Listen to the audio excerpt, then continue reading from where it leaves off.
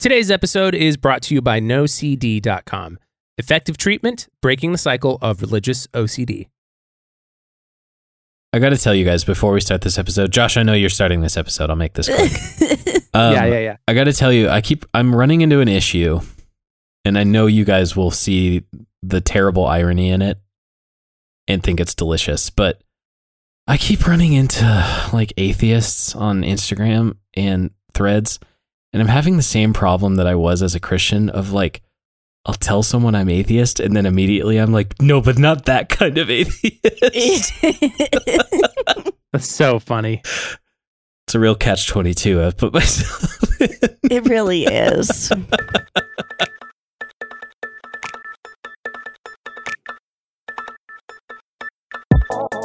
Welcome to Ravel, a roundtable show about how faith gets complex with the vast amount of information at our fingertips. For some people, this complexity has caused the unraveling of their faith, and for other people, it's been liberating. Take us, for example. I'm Steven. I'm Josh. And I'm Emily. We each grew up in different parts of the American Christian spectrum, and as some of our beliefs migrate, we still feel like our theology is in process. Theology always has fundamentally been and will always be an exploratory dialogue.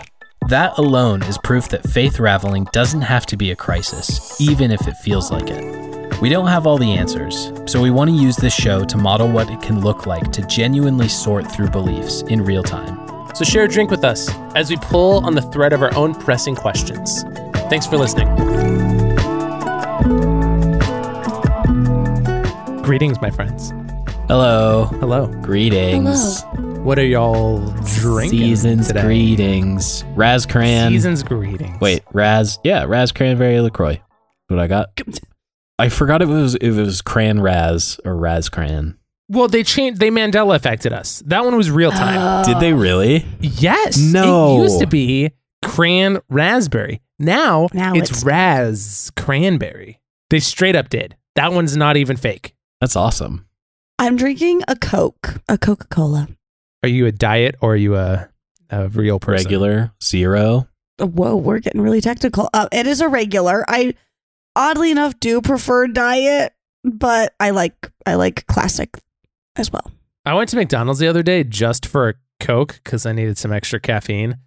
And the person in front of me I saw ordered a large Diet Coke. And I was like, wow, what are the odds? 2 large Cokes in a row. So I pulled up and I said, I almost said I'll have what he's having. That's But funny. I said 1 large Diet Coke, please. And then I said, wait, I'm sorry. I don't know why I said diet. I don't want the Diet Coke. I'm just reading what the last guy said. Yeah. I'm just reading the teleprompter. Anyway, I'm not drinking Coke today. Great. I'm drinking a Rooibos tea from Smith Tea. I'm drinking the Red Nectar blend. Shout out to my South African friends if you're listening. Hello, Ethan. Oh. Anyway, and then I'm also drinking Hi, Ethan. Hello, Ethan. I'm also drinking a little like 2-ouncer of like that orange, peach, mango, a little bit of lemon juice, and a little bit of salt. Whoa. Oh. Yeah, there you go. And then I'm also drinking Oh my Lord. a Ravel First, which to be honest, I'm surprised we haven't done this yet. I'm drinking a shot of gin Whoa. right now. Beverage goblin. What are you getting us into? I feel like Oh, gin down. you only start an episode with a shot of alcohol Chaser down. if you're like, Oh, We're going to find out, Stephen. what are we in for, Emily? you have no idea what's coming. I feel like we should have been warned to pregame as well. I you know? should have. I thought about it, but then you would have this like idea of like what's it gonna be. I don't know. Anticipation. Yeah. So Don't anticipate, participate. But I can't if he doesn't tell me to bring a shot of alcohol. well, You now can- you can participate Now you with can your participate. Raz Cranberry. Okay, Right. we are talking about the Bible. I want to talk about the Bible. Shocker. But I've been teasing this idea for a hot second. Like on a couple episodes, I've brought up that I think that we have a bias of the written word. Okay. Yeah. And I want to unravel that a little bit All right. because I think it's really interesting. So maybe I should start with the question of, do you think we have a bias of the written word, Bible or not? Or if we do in some way, how does it manifest? whether in you or in others. I just immediately think that it's functional. Okay. Because if it's written, you can revisit it. Yeah, in like a documentation kind of way. You can read it again. I'm gonna. So that repetition kind of breeds familiarity, breeds bias, right? But Emily. Well, I'm gonna say I think we have a bias for our own Bible, meaning the Bible that we personally read, because do you know what I mean? So like the NIV. Right. So I'm teaching a Trinity class, and I have to preface by saying, okay, I asked you guys to go to a scripture reference, and if you're going to read out loud, let me know which version you're reading from, because I always get people who will say, well, my Bible says this and my Bible says that. And I think we have a bias and we lean in more favorably towards our own personal Bibles. I hadn't thought about that, but I think that you're right. I think that's really interesting. Like, we totally all have our own favored translations for one reason or another, good or not. I think that's... I honestly think that some of this derives from the invention of the printing press, too. Yes. Like, I can think of other examples where I do think we have a textual bias, like Constitution of the United States. Everyone feels like they're a lawyer because they can read. And I think with the Bible, it's very easy to feel like everyone can be a scholar, which I think is hard to balance with everyone is a theologian. Which you do believe. Which I do believe. But I think that it's... But not everyone's a biblical scholar. Yes. And like, there's a Emily, I difference. think you're absolutely right that I think it comes down to like your personal bias of the Bible. And not just... Because I get the sense that like you very much still believe that everyone can interpret the Bible. Yes. Or read the Bible. Yes. Right? Absolutely. I think with that, it gets a little complicated, though, because I think on one hand, there's like explicit teachings about the Bible holds the secrets to the universe, but then also the Bible mentions some things and then doesn't explain them, like very explicitly. Like, for instance, a couple episodes back, ghosts. I wrote down that example to fit under this topic, like ghosts, zombies, resurrection. It mentions those things.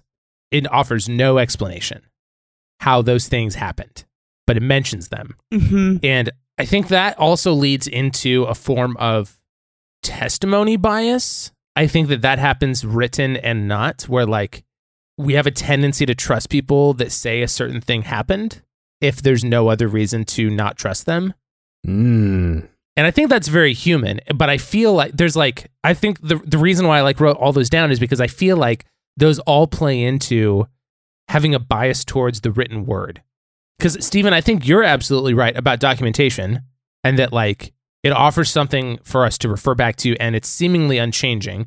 But then also, I think Emily's right that like we all have our own bias towards translations or like certain ways of saying things, which is a little ironic, I feel like, because like that we would all be so solidly anchored to a text that we recognize can be changed and shaped inherently because of translation. Like we all know that, regardless of whether or not we believe in inerrancy. My first thought when you said, right, it's written down and seemingly unchanging, even in a case where you're not dealing with translation or mistranslation thereof, I feel like I read a different book every few years. I pick up The Lord of the Rings, and that was written in English. Like that book encounters me differently, you know?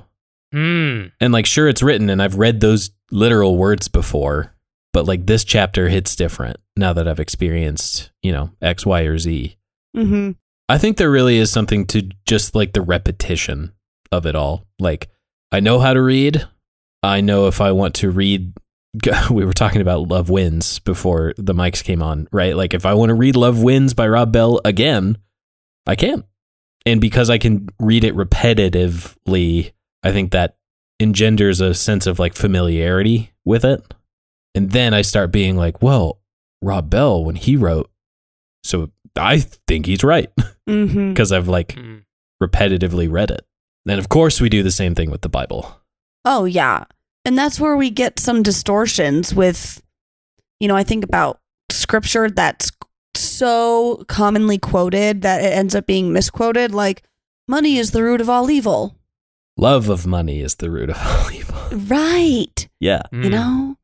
Yeah. And it just kind of makes me chuckle a bit that when we read something so much, we start to lose, or maybe we become blinded to meaning, or we only want to see one meaning and then we put blinders on and we don't want to see beyond that. Yeah. Which is what I love about my job, is because lectionary, you know, you go through a particular passage like every 3 or 4 years or whatever. And so you have to be creative with what you're going to preach about, because you don't want to give the same sermon, but there's always something new to be found. So that's the beauty of it. So is it just a question of medium then? Because we have the thing that's written, but then if we're going to speak it into existence again out loud, like in your sermon, you want the sermon to be different, but you're coming from the same place.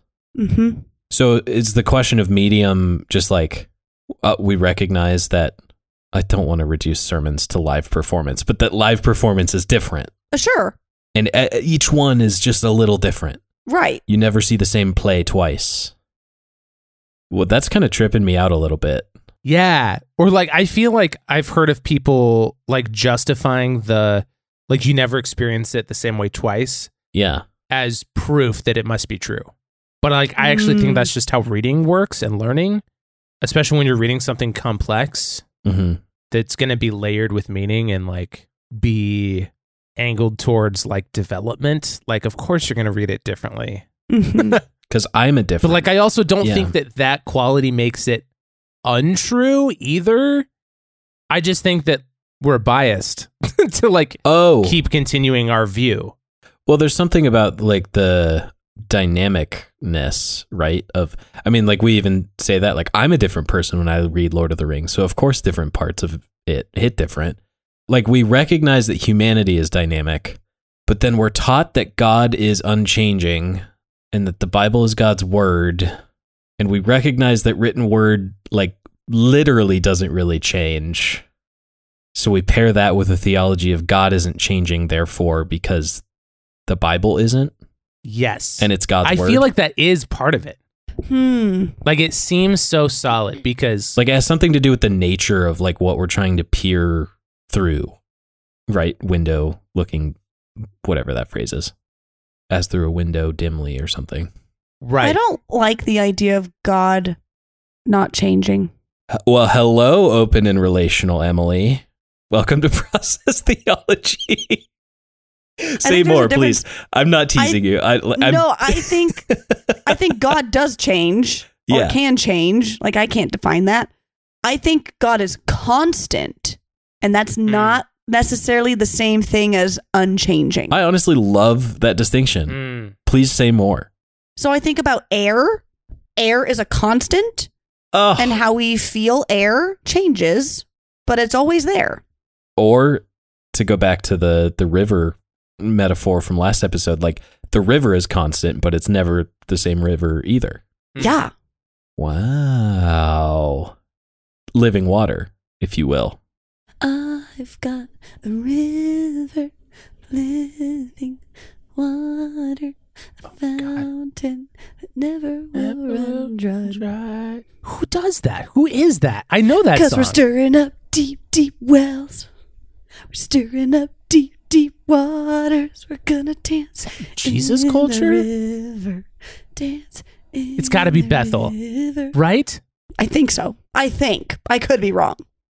Deep cries out to deep. Gosh, now you guys got me. It's got to be Bethel, right? Down a path that I cannot stop. Man, Emily, that song took me back. I forgot I knew that song.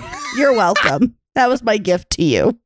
Thank you. But all this to tie back to our topic, I think to answer your original question about do we have a bias towards written word, I think yes, we do. And I think it's this idea that if it's written down, then it has to be true. And if that's the case, then it can never be untrue and it cannot change. But we know that truth can change. Truth is constant and it can change. Yeah. What a gift you've given us with this constant change differentiation. I love this, Emily. Well, thank you. This is so good. It's like a difference between like, well, hey, we shook on it, but did you sign the contract?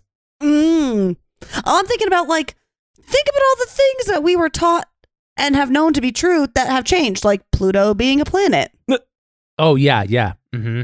Like, it's a constant that Pluto exists, but it changes on how we understand it to be. Or like, I actually think business is a really good example. Business of is the a great written example. bias, because like you document something, it's like even in the business world, people refer to it as Bible. Like people will refer to like written documentation as like absolute truth. But like also a smart person will like recognize where things need to change from the way things used to be. Yeah. And like you will have to literally rewrite the handbook or like the how-to of like what you're doing. Manual. And like, procedures change. But you always need to create a paper trail. Right. Yes. And I do very much think it's a Western thing. Like we're definitely not an oral culture. And I do think that this is all a byproduct of us, like this view of the Bible, I think is a byproduct of us having that view about text in general. Mm-hmm. So my next question to you is, do you think we can get past the bias in relation to the Bible? Whether we're talking about written bias, testimony bias, personal bias about translation, whatever, do you think that we can reasonably get past that collection of textual bias to the Bible? We as a whole, no. We as in an individual, the royal we, like a singular person, yes. Okay, wait, what do you mean by that? Wow, I would have said the exact opposite. Yeah, I was going to say. Oh. So now I want an explanation. Well, wait, I want to hear Stephen's reasoning.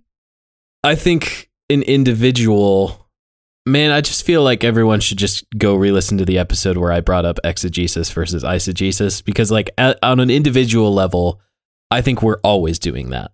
But if we want to have any kind of like faith in the collective knowledge, right? The scholars do their work. We hear about it on a podcast and we're like, oh, the way I was thinking about that wasn't quite right. Like that kind of breaks us out of that bias because we as a collective are doing the work. Whereas individual, you always have a point of view. But there are multiple collectives doing the work and coming up with different answers. And that's why they do conferences and get real nerdy for like a week.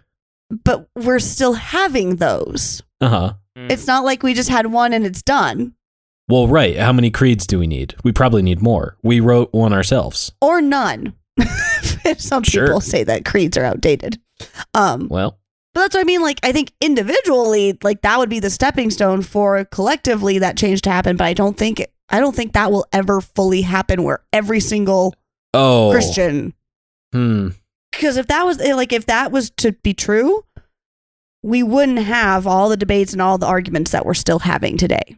And we wouldn't see so many more splits occurring in denominations. And we wouldn't see so many rifts happening between progressive and conservative Christians. Individually, I think people can get over biases very easily with a lot of support, a lot of self-work. But I think collectively, it's impossible because we will never fully agree on one single thing. Because again, if we did, we would all be reading the same version of the Bible.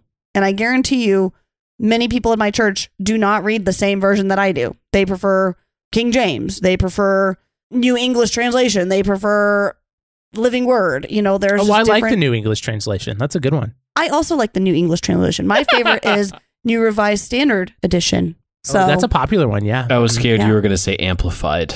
That's the worst one. No, Amplified is the worst, just the least favorite, most obtuse. Yeah, he's doing it. He's doing it. I can't think of more words. You're running out of words. Least readable translation. Word, parentheses, 6 other words that could have been this word. Right. Moving on. So, do I make my point clear? What do you think, Josh? I think that we can't. I think I agree with Emily, actually. Oh, now that shit. she like explained herself a bit. Yes. Damn. I think that I can get on board with. I think that we can reasonably get past, or at the very least, be aware of our textual biases when it comes to the Bible. Like, honestly, I think that you can have the like spiritual belief that the Bible is the like faith truth of the universe, and also acknowledge that it doesn't explain things in a literal way, and that you can that you know that you will like come to different understandings of the text throughout your life and based on new information. Like I think that like you can identify the Bible as a static, as a more or less stable collection that reasonably doesn't change much over time, with the exception of interpretation. And I think that you can have a healthy view of interpretation and updating your ideas about the Bible, personally. I don't know exactly how that translates, though, into faith practice. Like, I feel like that's kind of where I'm left with, like, and then what? Like, not just because I think that you have to believe in inerrancy to be a Christian. I don't think that. But, like, I think I just don't. I was never given a good picture of, like, okay, if you do believe the Bible literarily, like you view it as literature to be interpreted, you like take into account cultural context, you know that your understanding is going to change over time, both as you personally and as us collectively. So like, what does that mean for your faith practice? I am not completely, I don't know. Like, I don't know if that actually has that many tangible outcomes because of that. OCD is more than what you see on TV and in the movies. Imagine being worried about committing a sin in your head all day, no matter how hard you try to make it go away. That is religious OCD. It comes with unrelenting intrusive images, thoughts, and urges about breaking a religious rule or offending God. NoCD offers effective, affordable, and convenient exposure response prevention therapy. ERP therapy, which is a type of CBT, is considered the gold standard treatment for OCD. With NoCD, you can do virtual, live, face-to-face video sessions with one of their licensed, specialty-trained therapists, and they accept most major insurance plans. As someone currently seeing a therapist, having conversations about scrupulosity or religious OCD, I can say personally how helpful this treatment has been for gaining new perspective. Breaking the OCD cycle takes effective, evidence-based treatment. To find out more about NoCD, visit nocd.com to book a free 15-minute call. We just want to say how honored we are that you listen to Rabble. Seriously, there's a lot of great shows out there, and we're grateful to be in your feed. Thank you for helping us on our journey to normalize people asking questions about theology. If you want to support what we're doing, the best way to help is to tell a friend about us. We want to be a resource for people on their faith journeys, whether they're deconstructing, reconstructing, switching churches, deconverting, and everything in between. And if you're able, you can support us for as little as $3 a month on our Patreon. Supporting us helps us cover fees, software, equipment, future ideas, and more. For all of you church finance skeptics out there like me, don't worry, we're keeping an open book for transparency. For our supporters, we've built an online space where we can be together. We know it can be difficult to ask questions about our faith, so we want to make that more accessible, comfortable, and normal. We're using an app called Discord, where you'll get private access. You already know us, and we'd love to get to know you. Thank you to everyone who's already supporting, and thank you to Louis Zong for the use of our theme music in full color.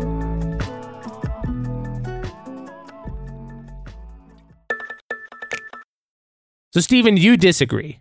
You don't think we can get past our written word bias for the Bible. Is that what you're saying? What do we mean by get past? Okay, fair question. What does it look like to not have bias then? If we're talking about objectivity, I call foul. I just don't think we ever get there as an individual or even collectively. But I think we get closer when we are doing the work collectively to see other vantage points and other points of view. On an individual basis, I feel like we always have bias. And the question is, what horse do we hitch it to? Because I've felt that personally. I've felt so many bias shifts in my encounter of the Bible since I've been 6 years old to my current age of almost 29. Like I have had the bias that it was inerrant, and then I didn't. I have had the bias that it said anything other than one man, one woman being married was sin. And now I don't have that. But those same people who would say that, say I now have a bias the other way. Because I just don't, I really don't think, I don't know. Again, I don't want to rehash too much of the eisegesis episode, but it's just, I don't know if we get beyond that. Like, even if we want to use a spatial metaphor of like, if I want to get a better vantage point, it takes thousands of people to help me build a space shuttle to get higher in the atmosphere to see more of the Earth. I couldn't do that on my own. And as long as I'm stuck on the ground, I will have a vantage point that will be bias. And I don't think that's bad. I think that we just need to call it what it is. I think we can, I mean, you know? I think I agree with you that like we're never going to be rid of bias, but like, is it possible, do you think, to read the Bible, not just not literally, as in like you think all of the things literally happened in English the exact way they've been translated, but do you think it's possible to read the Bible in a way that is more or less without the bias that it's more true because it's written down? Versus the other question that this has led me to is, what would it mean to be, instead of a reading faith, what would it mean to be a storytelling faith? And what implications would that have for doubt and unraveling and quote unquote walking away, whether that's from church or from the entire faith? Like, does that change anything by not being textually based? I do think that's what someone like Wesley is getting at when he's trying to incorporate tradition and experience in the picture. Totally. That's a good point, actually. Yeah. Because tradition gives us the storytelling of 2,000 years of people trying to figure it out, right? But it's still, at least in my corner of Christianity most recently, it's still like, those are useful to help inform what we think of the Bible, but the Bible is still central. The scripture is still central. I don't think... Emily, what's your read on that? I want a quick take on the Wesley connection, because I think that's interesting, and I want to hear what Gotta use the quad. Thinks. Gotta use the quad. Gotta use the quad. Gotta use the quad. Which it's not Wesley's, it's Albert Outler. Yeah. Well, then why do we call it the Wesleyan quadrilateral? See that episode, the Wesleyan quadrilateral? Because Wesley was a colonizer of theology. Basically, that's what it comes down to. Whoops. I'm scratching my head because you know me in words. Words matter. And I looked up the word bias. And as a noun, it's prejudice in favor of or against one thing, person, or group compared with another, usually in a way considered to be unfair. So when I think about like reading the Bible with bias, I'm thinking, how do we read it in a way that's unfair, right? And I think Stephen is right in the regards that we always will have a bias. But it made me also think of the verb of bias. So it's a cause to feel or show inclination or prejudice for or against someone or something. And I think even looking at the quadrilateral, like, we're going to base everything on my experience, my reasoning, my tradition, how I read scripture, right? We never approach it as a universal or collective approach. It's always going to be an individual thing. And I don't know, maybe we need to like welcome and broaden the horizon a bit to say, maybe not always having it be I-focused, but having it be all-focused and seeing how that changes things. But I think with storytelling also, maybe that would enhance, like, if you think about how the Bible came to be in the first place, it was oral tradition and oral stories being written down. So what if we got back to our roots? Do you agree with Stephen that like Wesley is trying to get, like, whether he's getting back to that or he's trying to push that forward, like, do you think that tradition is trying to like subvert that textual nature as the emphasis only? Well, scripture would be the emphasis. Right. Like, you think Wesley still sees scripture as the emphasis? Absolutely. Yeah. Wesley definitely saw scripture at the top of the pyramid, and then tradition, reason, experience were at the base. To bring us back to a couple episodes ago, does Christianity risk losing its exclusive superiority complex if it does adopt more storytelling and becomes less textually emphasized. Because we have a term called Bible thumpers.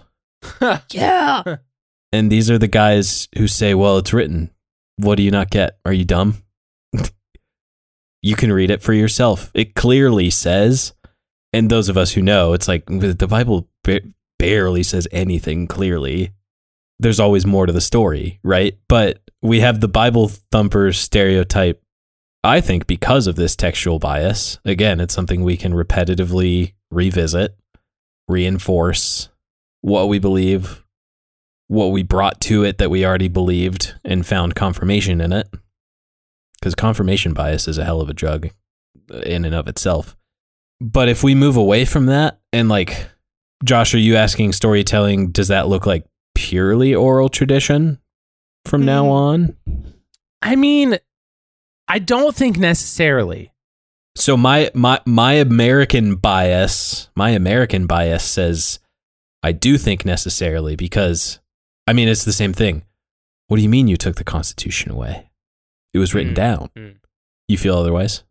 Yeah, like I think with the America example, like the Constitution also doesn't stand in a vacuum. And I think sometimes we treat the Bible like it stands in a vacuum, like without its context. And I think America has done its fair share of propaganding the beginnings of America and therefore what informed the Constitution.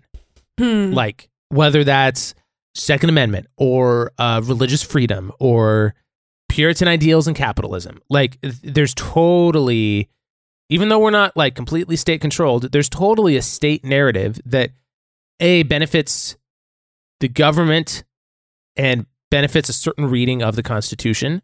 Yeah. And I think actually the Constitution takes more storytelling into the picture without just being a textual bias.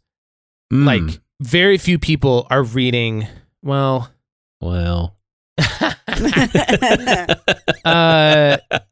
take that back.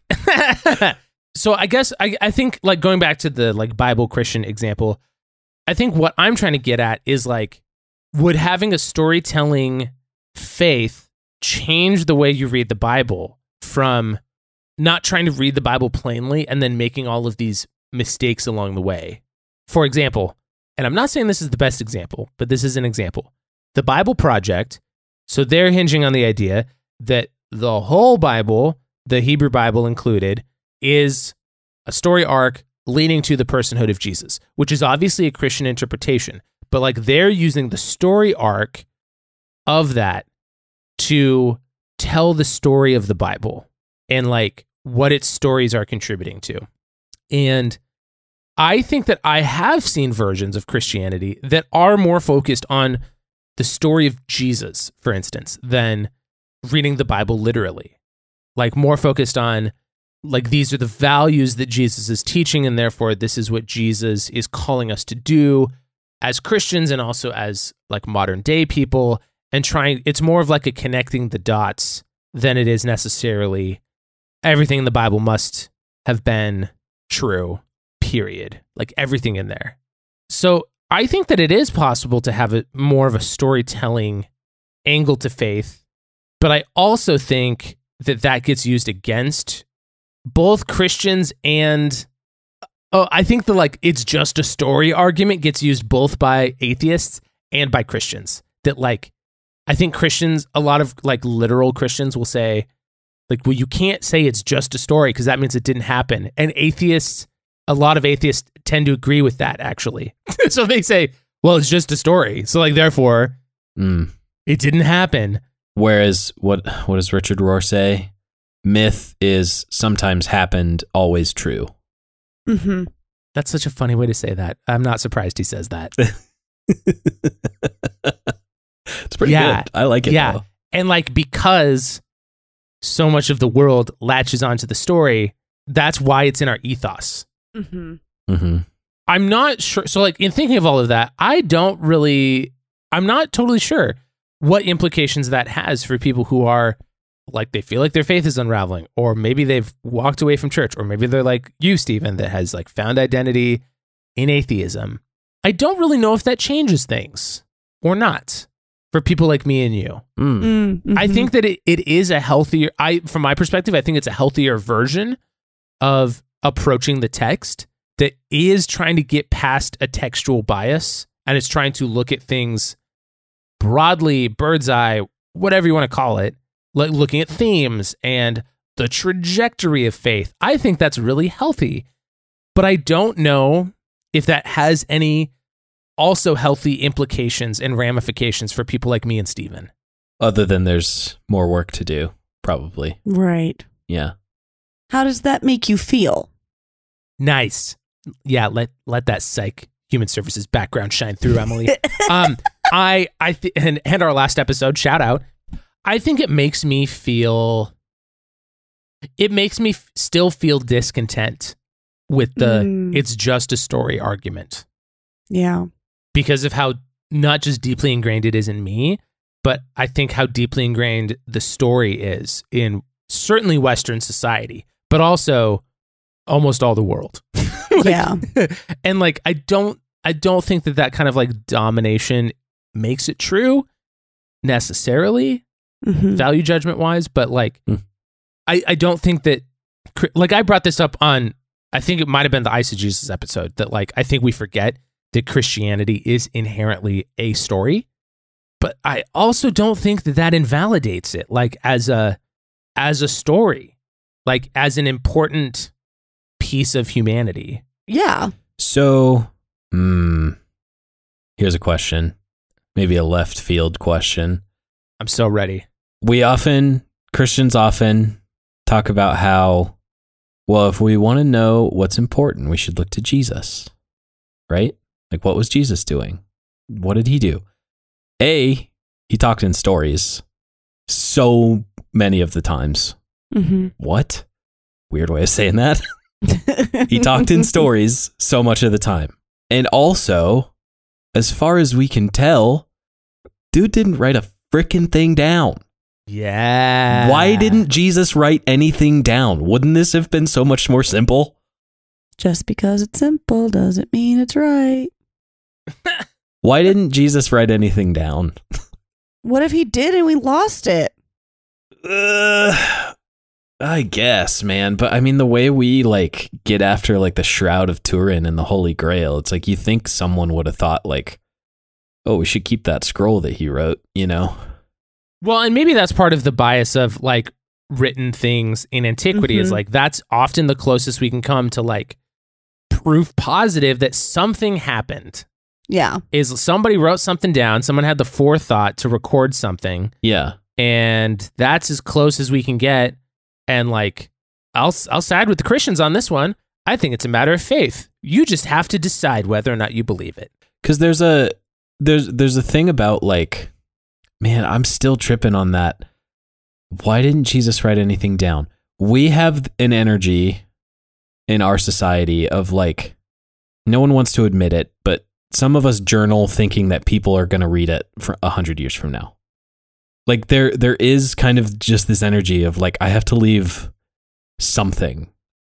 And whether, again, maybe this is an American thing because we see historical scholars just absolutely scour copies of letters that Jefferson wrote to Adams for years, all those. It's like, oh, so we see all this must mean it's important. So maybe that's where it's coming from. But I'm still struck with like, did Jesus just not think it was important to be written down? And if so, what was he on about? And if so, what does that mean for having a storytelling faith? Because I actually think that's a really good point, that Jesus primarily taught in stories. And so if you're going to like follow Jesus as a person and a teacher, then like, shouldn't your teaching and meditation also revolve around stories and the importance of stories? And it's always new stories. Like you get the sense when he tells a parable, it's things that are just like freaking everyone's bean because they're like, what is he talking about? Sorry, we've never heard it like that before. Or it's a new take on an old story. He's like improving new characters almost every time, right? Curious. Yeah. And he also uses a phrase of like, the kingdom of heaven is like. He's not saying the kingdom of heaven is. It's always like something. I don't know. That seems important as well. Because I like, if he was writing things down, and again, maybe it would be simpler. He's just like, the kingdom of heaven is X, Y, and Z. And that's just a way that we're accustomed to reading writing, right? But he already makes it that much more squishy when he's saying like, no, it's like this. So, Stephen, does that mean that you think that Christianity is better and or more important when it has that storytelling view of faith? Because you seem to like that idea, right? Yeah, I do like that. And I think kind of a thought from last episode is like, I think that gets to the dynamic nature of us as human beings in time, space, and story. Yeah.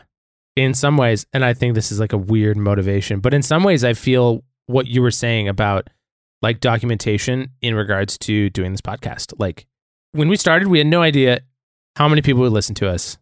And I think in a lot of ways we still don't know. Like I've totally thought about like, wow, what if this podcast is like studied by internet anthropologists? Because that's going to be a thing someday. Or like, what if at some point we have like internet anthropologist theologians? Mm-hmm. Like, not that I feel that self-important. I don't think I do. But like, I do think it's interesting when people document things. And like, I think in some ways, because we've documented our conversations, we're documenting a part of ourselves and our journey. And so I've totally thought about that for this. But also the fact that we're like not writing it down. And I think a lot of our approach is very, I think like discussion is inherently storytelling. And I think it feels a lot more dynamic than just like writing a book. And also I think that we like fetishize writing a book in our culture, oddly enough. Like, not that I don't think it's important, but like, I think we like uphold that as like an ultimate accomplishment that you could accomplish as an individual human. Mm-hmm. That's because you're imprinting on history. Yeah. But like also this is imprinting on history through a different medium that like wasn't imagined until 100 years ago, roughly, right? Yeah. I don't know. It's thought-provoking, and I'm not convinced I'm going to stop thinking about it anytime soon. So we should probably end the episode, I suppose.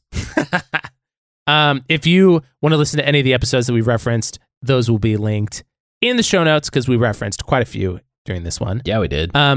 Emily, how do you want to end the story of this episode? Dot the I's and cross the T's. Dot the E's. Dot the E. Shut up.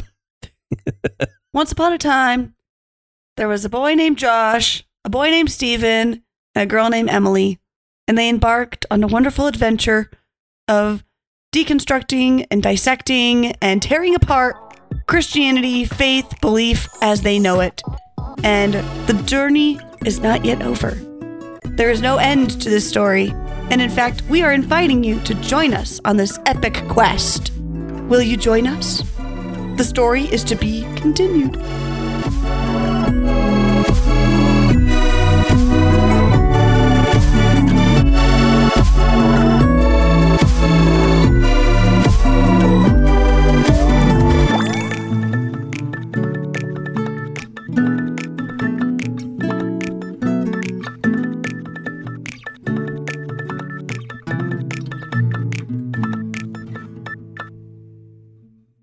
Josh, I was thinking, I find it so funny. This, like, I feel like this is right in line with your sense of humor of, I love the idea of, yeah, if I don't have a reason to not believe you at your word, then I won't, right? For all you know, I could have recorded this entire episode just completely naked.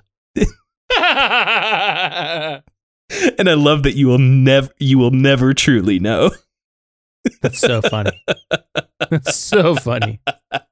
But you have no reason to believe I did do that.